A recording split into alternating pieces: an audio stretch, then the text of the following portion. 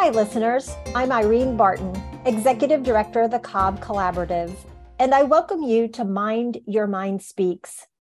This is a podcast that brings together subject matter experts, community leaders, and local stakeholders to raise awareness, share resources, and inspire action through recorded conversations about the Cobb Collaborative's focus areas and our community.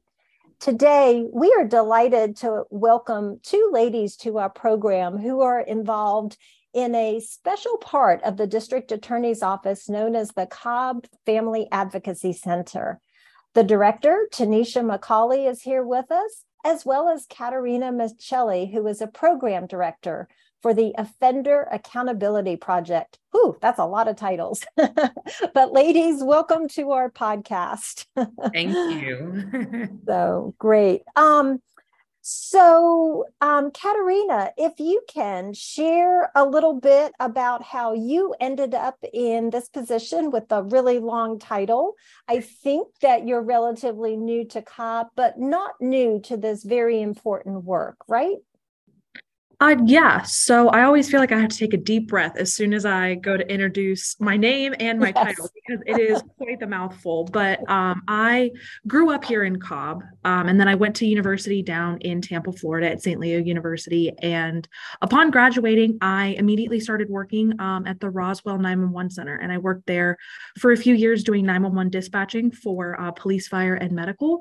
And then I took a break from that post-COVID, and I was trying to determine if I wanted to go to law school or what kind of my next steps in my career journey was going to be. Mm-hmm. And that's when I stumbled across this position with the Cobb District Attorney's Office as a case manager and a project coordinator for this initiative. And it spoke to me because of the ability to not only work with victims, but also with offenders and working with the criminal justice system to kind of improve our response to domestic violence, sexual assault, and stalking cases.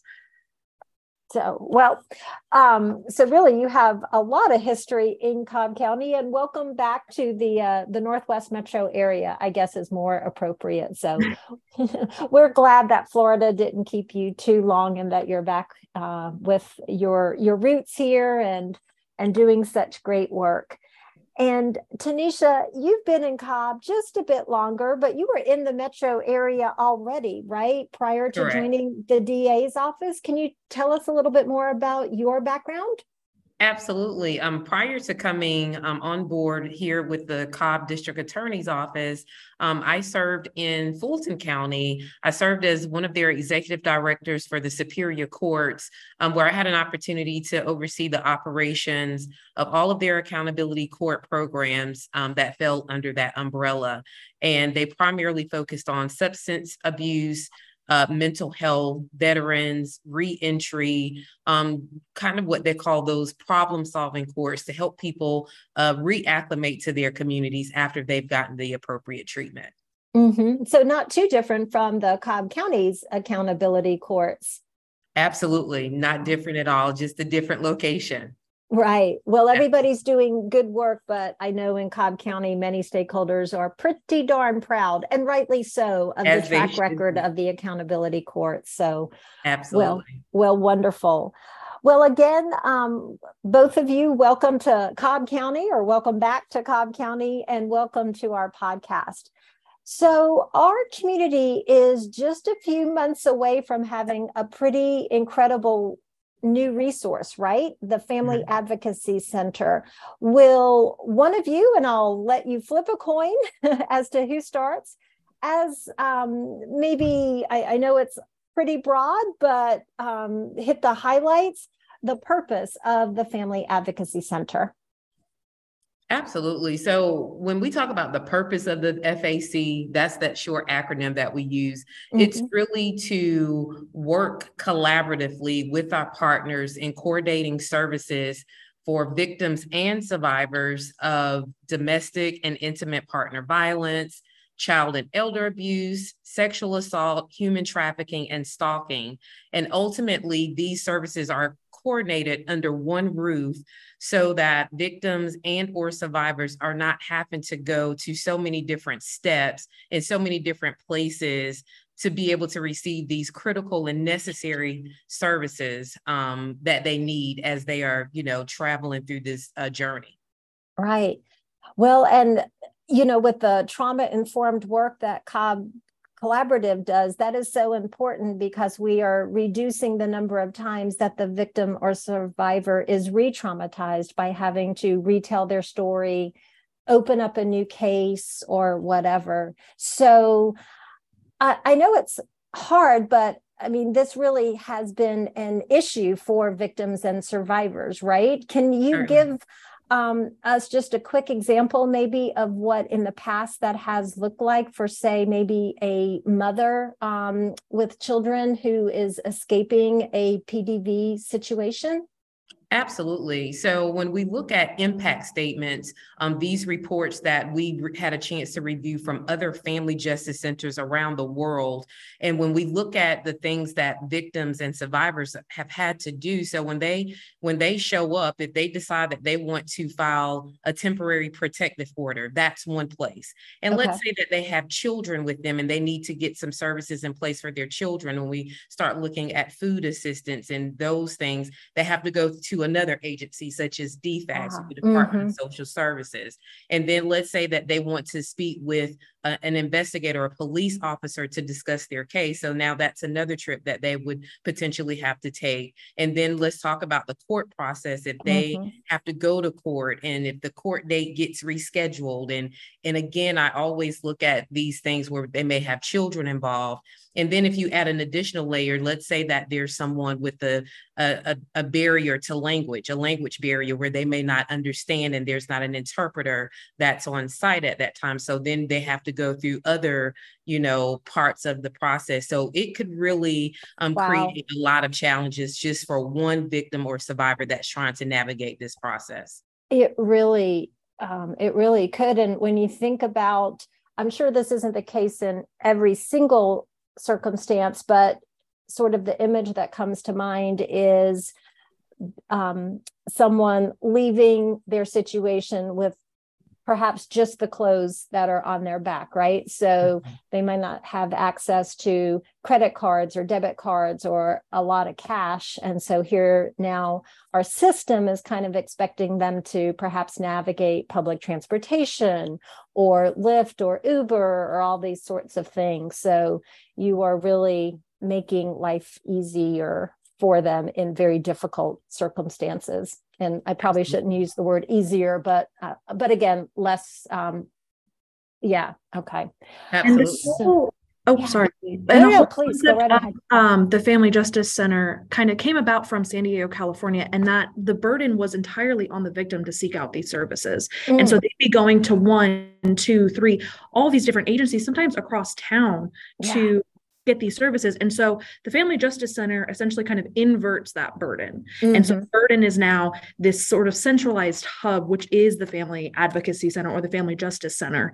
And it's kind of like that place where all of these different agencies can come together and provide services. Right. Okay. And a phrase that we're hearing more and more in our trauma-informed work, in inverting the burden. So thank you, Caterina, for bringing that phrase. Yes.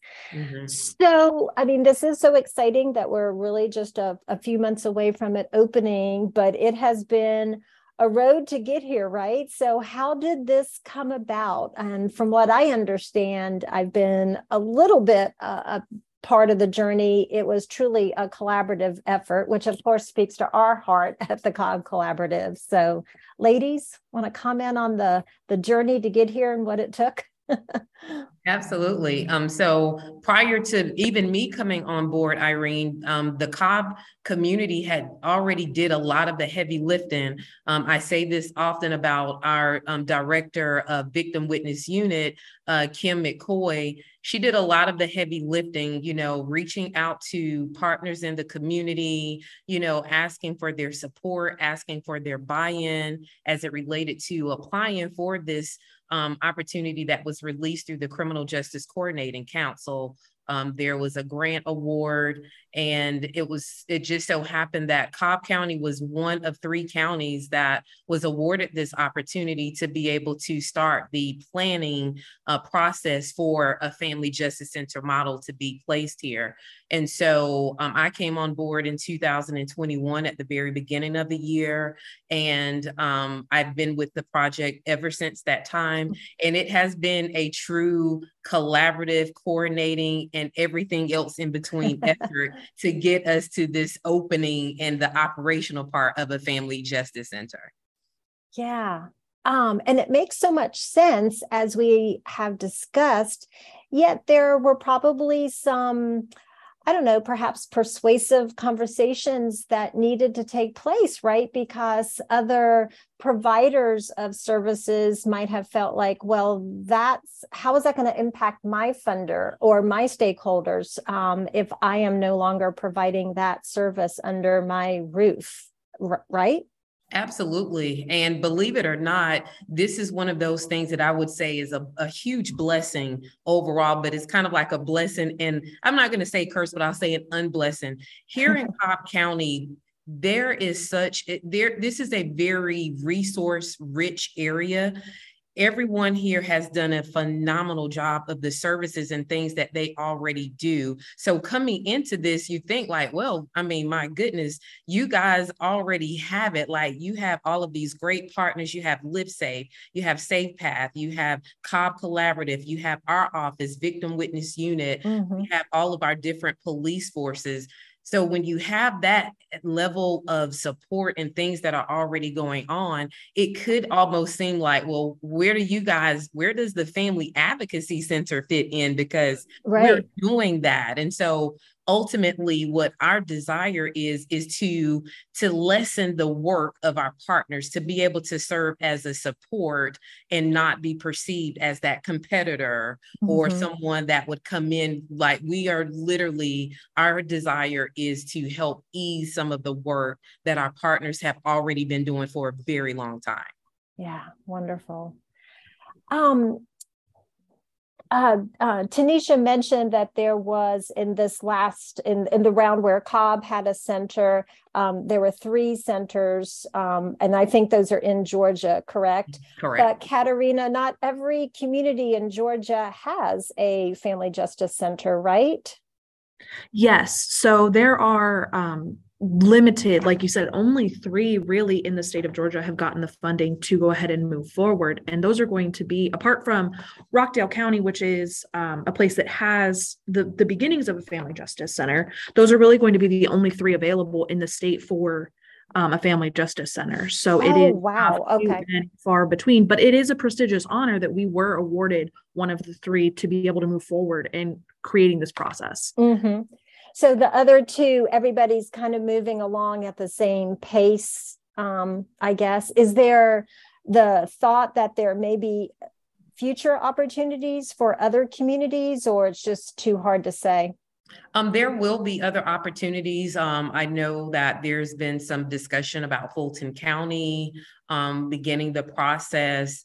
And I'm sure this is going to, branch out to other, surrounding areas as well. And, I think now Georgia ranks number 43 in terms of states that have onboarded family justice centers in terms of the model that is demonstrated out of San Diego.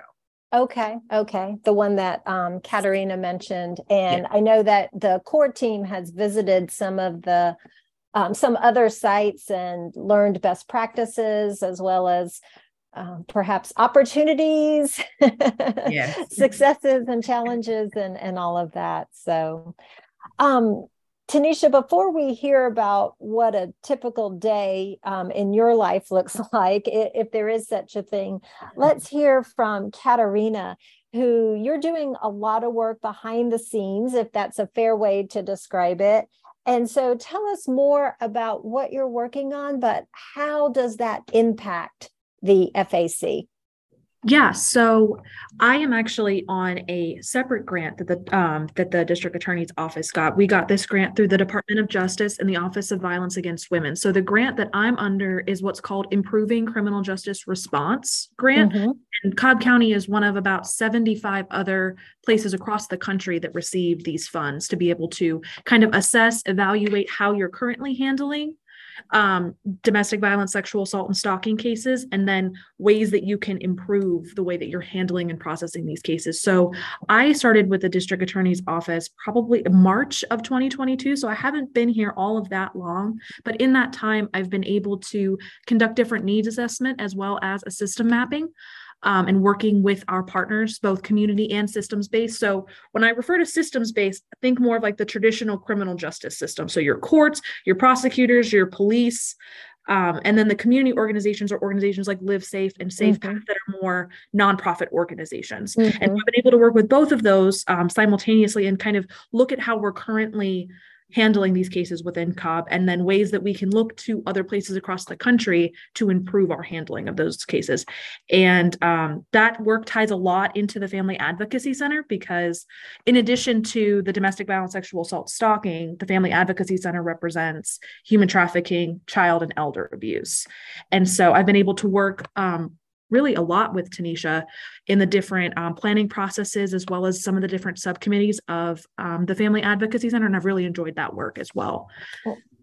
Super. Well, I can definitely see how all of that helps to inform the Family Advocacy Center, as well as these other systems and things that you mentioned. So, and gosh, when you said that Cobb County was one of 75 communities to receive this, we should be really proud that we were one of 3 in the state of Georgia to receive the funding for the Family Justice Center, and then one of 75 across the nation to receive this other. So we are doing good things, but as we all know, when we know better, we do better. And so that's why it's so great that you ladies and others too are out there seeing best practices and learning from other communities. And no doubt, even if people are not already coming to us, which I bet they are, to learn how we do things, they will soon be, right? Because we will be the standard bearer. So, all right. So, TaNesha,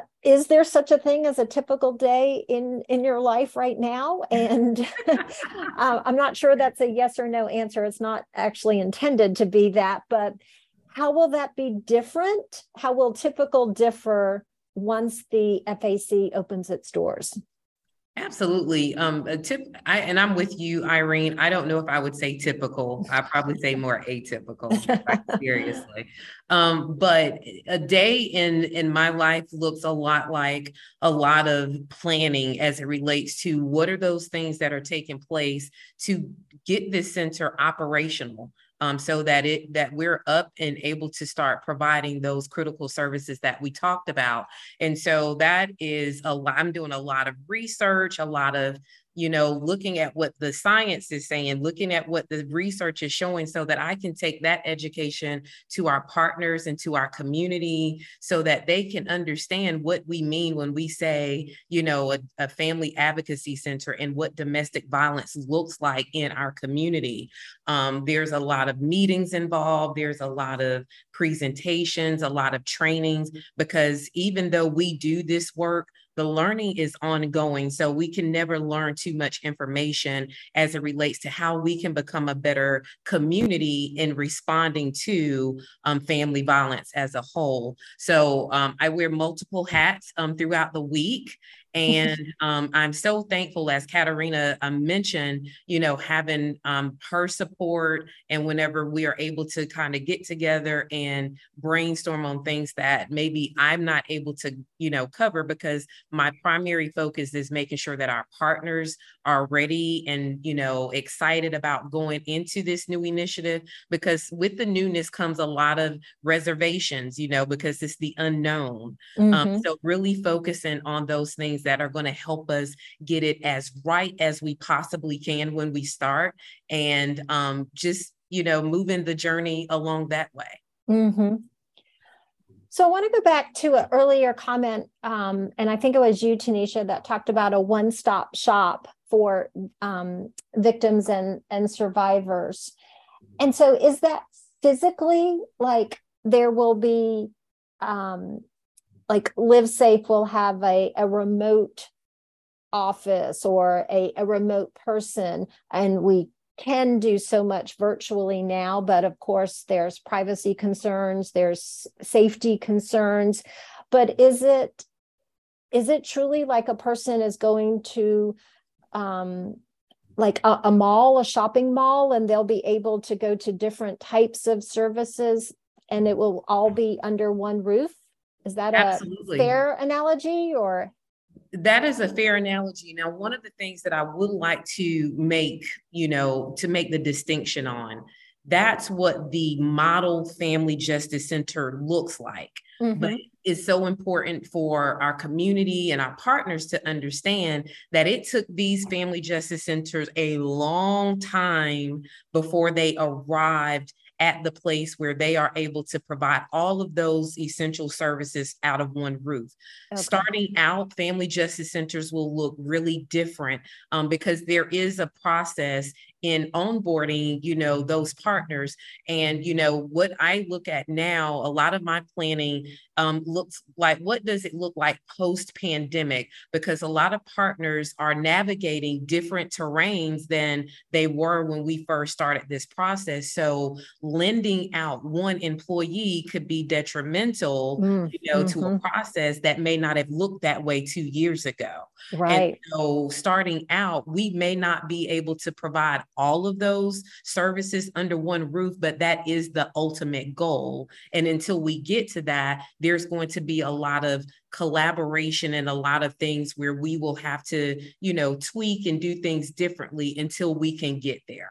Okay. Thank you for helping me understand that. And I think what's so important to keep in mind is that the so-called referral process will just look a lot different and will be much more in the lines of inverting the burden, the phrase that Caterina used, because everyone associated with the FAC will know that it is not preferred that you give a person a business card and say, okay, if your family needs food, here's a place. Like, that is not ideal whatsoever. So even if they're not physically under one roof, the process is going to look different pretty early on, right?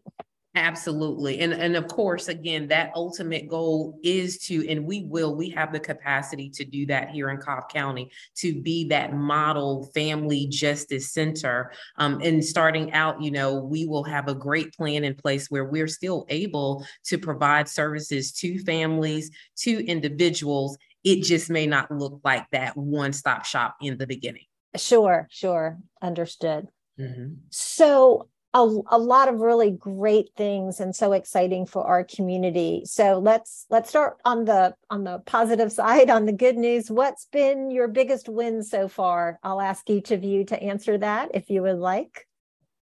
I'm gonna let Caterina. I wanted to hear her first. Caterina, what's your biggest win so far?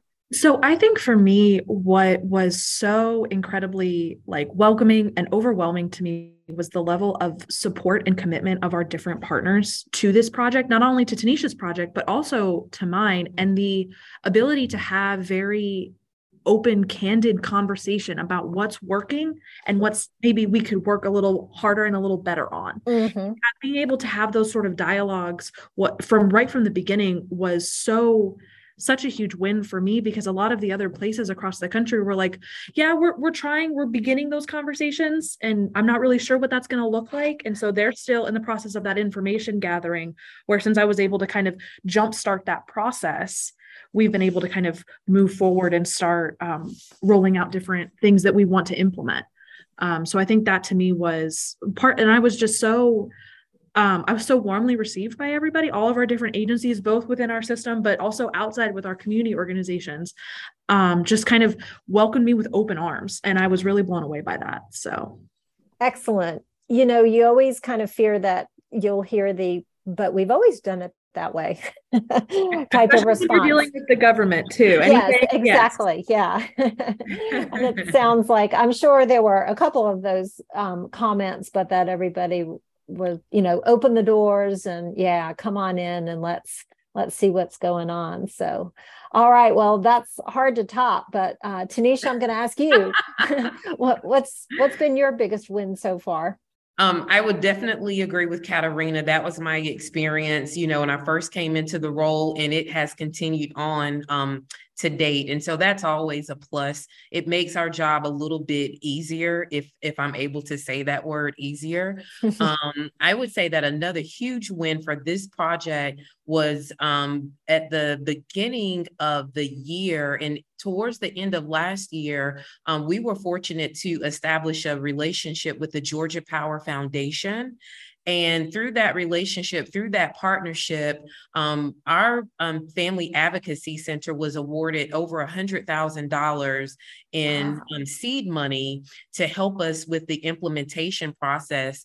And through that collaborative effort that we were able to make here with that foundation, that was able to be spread to the other Family Justice Center initiatives in those other two areas, that's Waycross and Macon. And while they didn't receive as big of a support fund as we did, nonetheless, they received something that was able to go towards their implementation process. And we all know in this time where we don't really have anything to show, that was really a good faith effort on Georgia Power Foundation side to say, we believe in the work that you guys are going to do. We've already seen what you do now. And so we believe in you to this extent and then some, and we want to support you all. So that was a huge win for our Cobb partners on this initiative. Absolutely. Well, hats off to the Georgia Power Foundation for seeing the need and answering the call to be a champion for our community and for our most vulnerable residents. So absolutely. Excellent. Well, it can't be all roses and unicorns or rainbows and unicorns. That's the phrase, right? There's been some challenges, and don't want you to throw anybody under the bus, but what's been a challenge that you are just ready to say goodbye to? I think for me, some of the challenges, those very things that we need, these programs are amazing. They save lives and they change communities in a positive way. Unfortunately, we also get caught in that world of funding or lack thereof.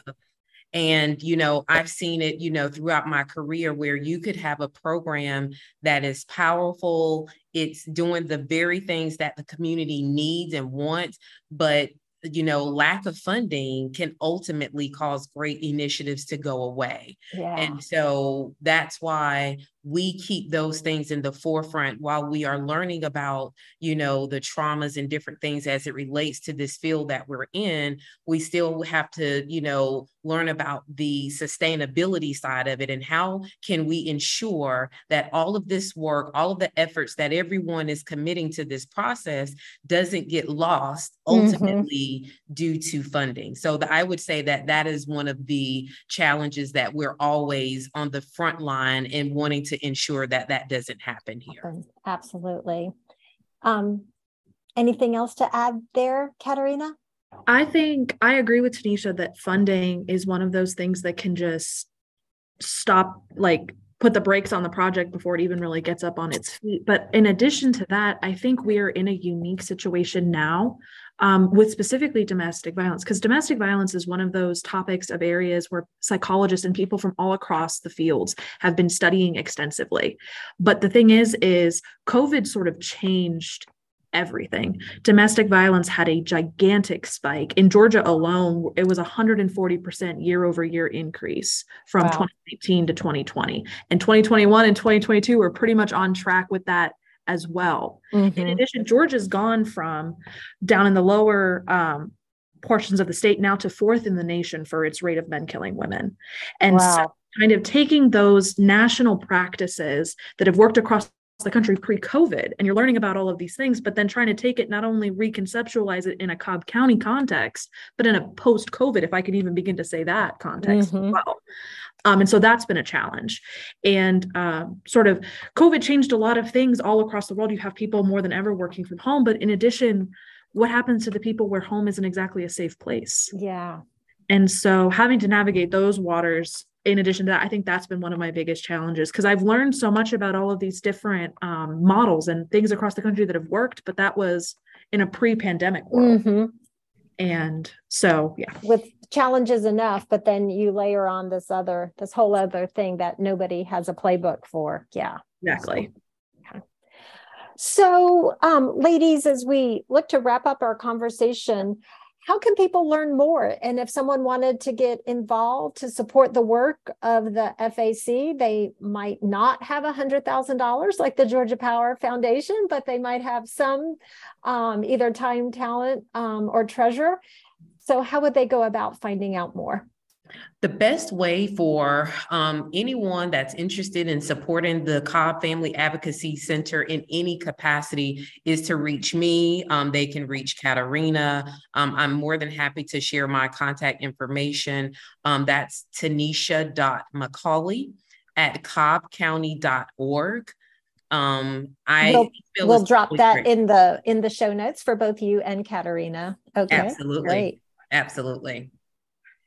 So right now, that's the best way. Caterina, for you as well, or anything to add? Yeah, I think so. And I think TaNesha and I are in the process right now of creating other ways that people can get involved. I know we're working on our website, and then once we have that, it'll have links to volunteering, as well as if people want to make a donation.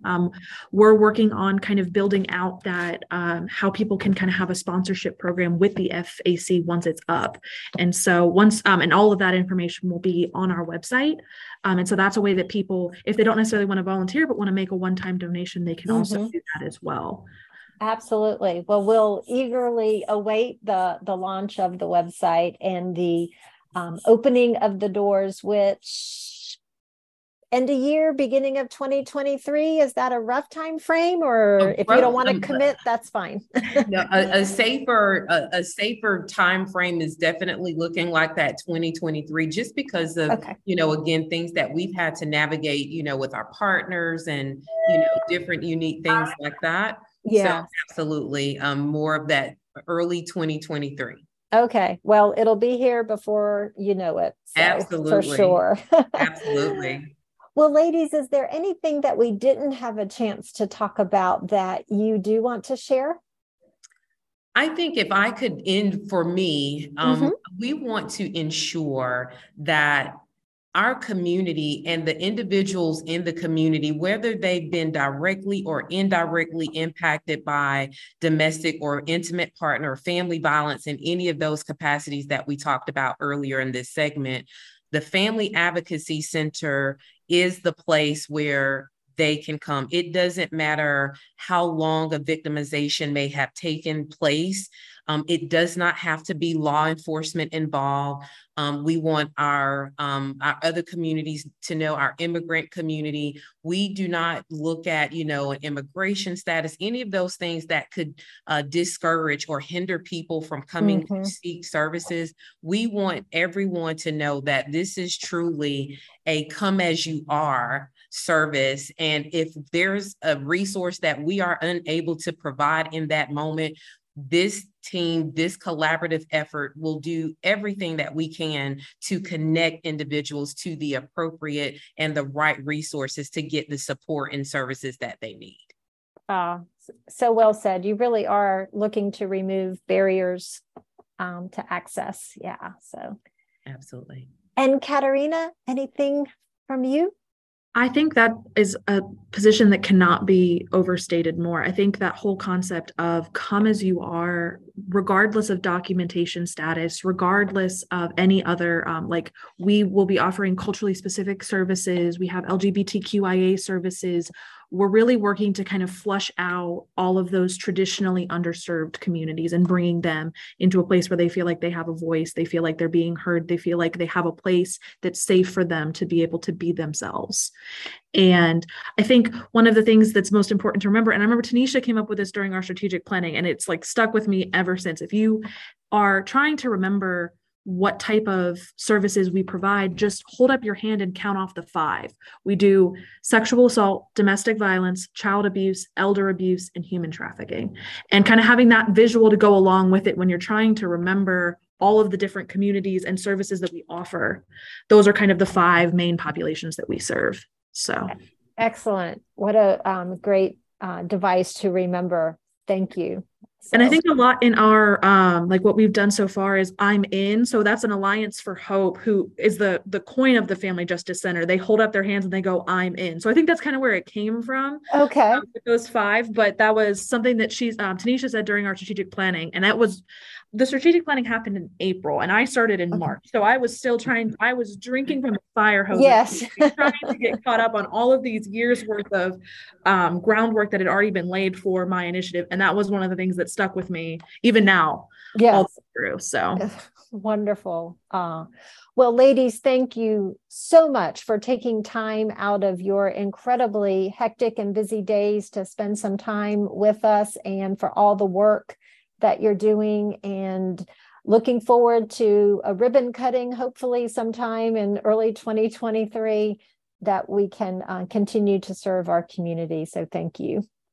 Thank you so much for having us. So, yeah, thank you so much, Irene. It's always great to work with you. A pleasure. And listeners, thank you for tuning in today. And to be sure that you don't miss any future episodes, please subscribe to our Mind Your Mind podcast. Also, we ask that you leave us a review on Apple. Please tune in next time as we continue to empower and engage our community through conversations about important and critical issues that our community is dealing with. Until next time, please stay well and stay safe.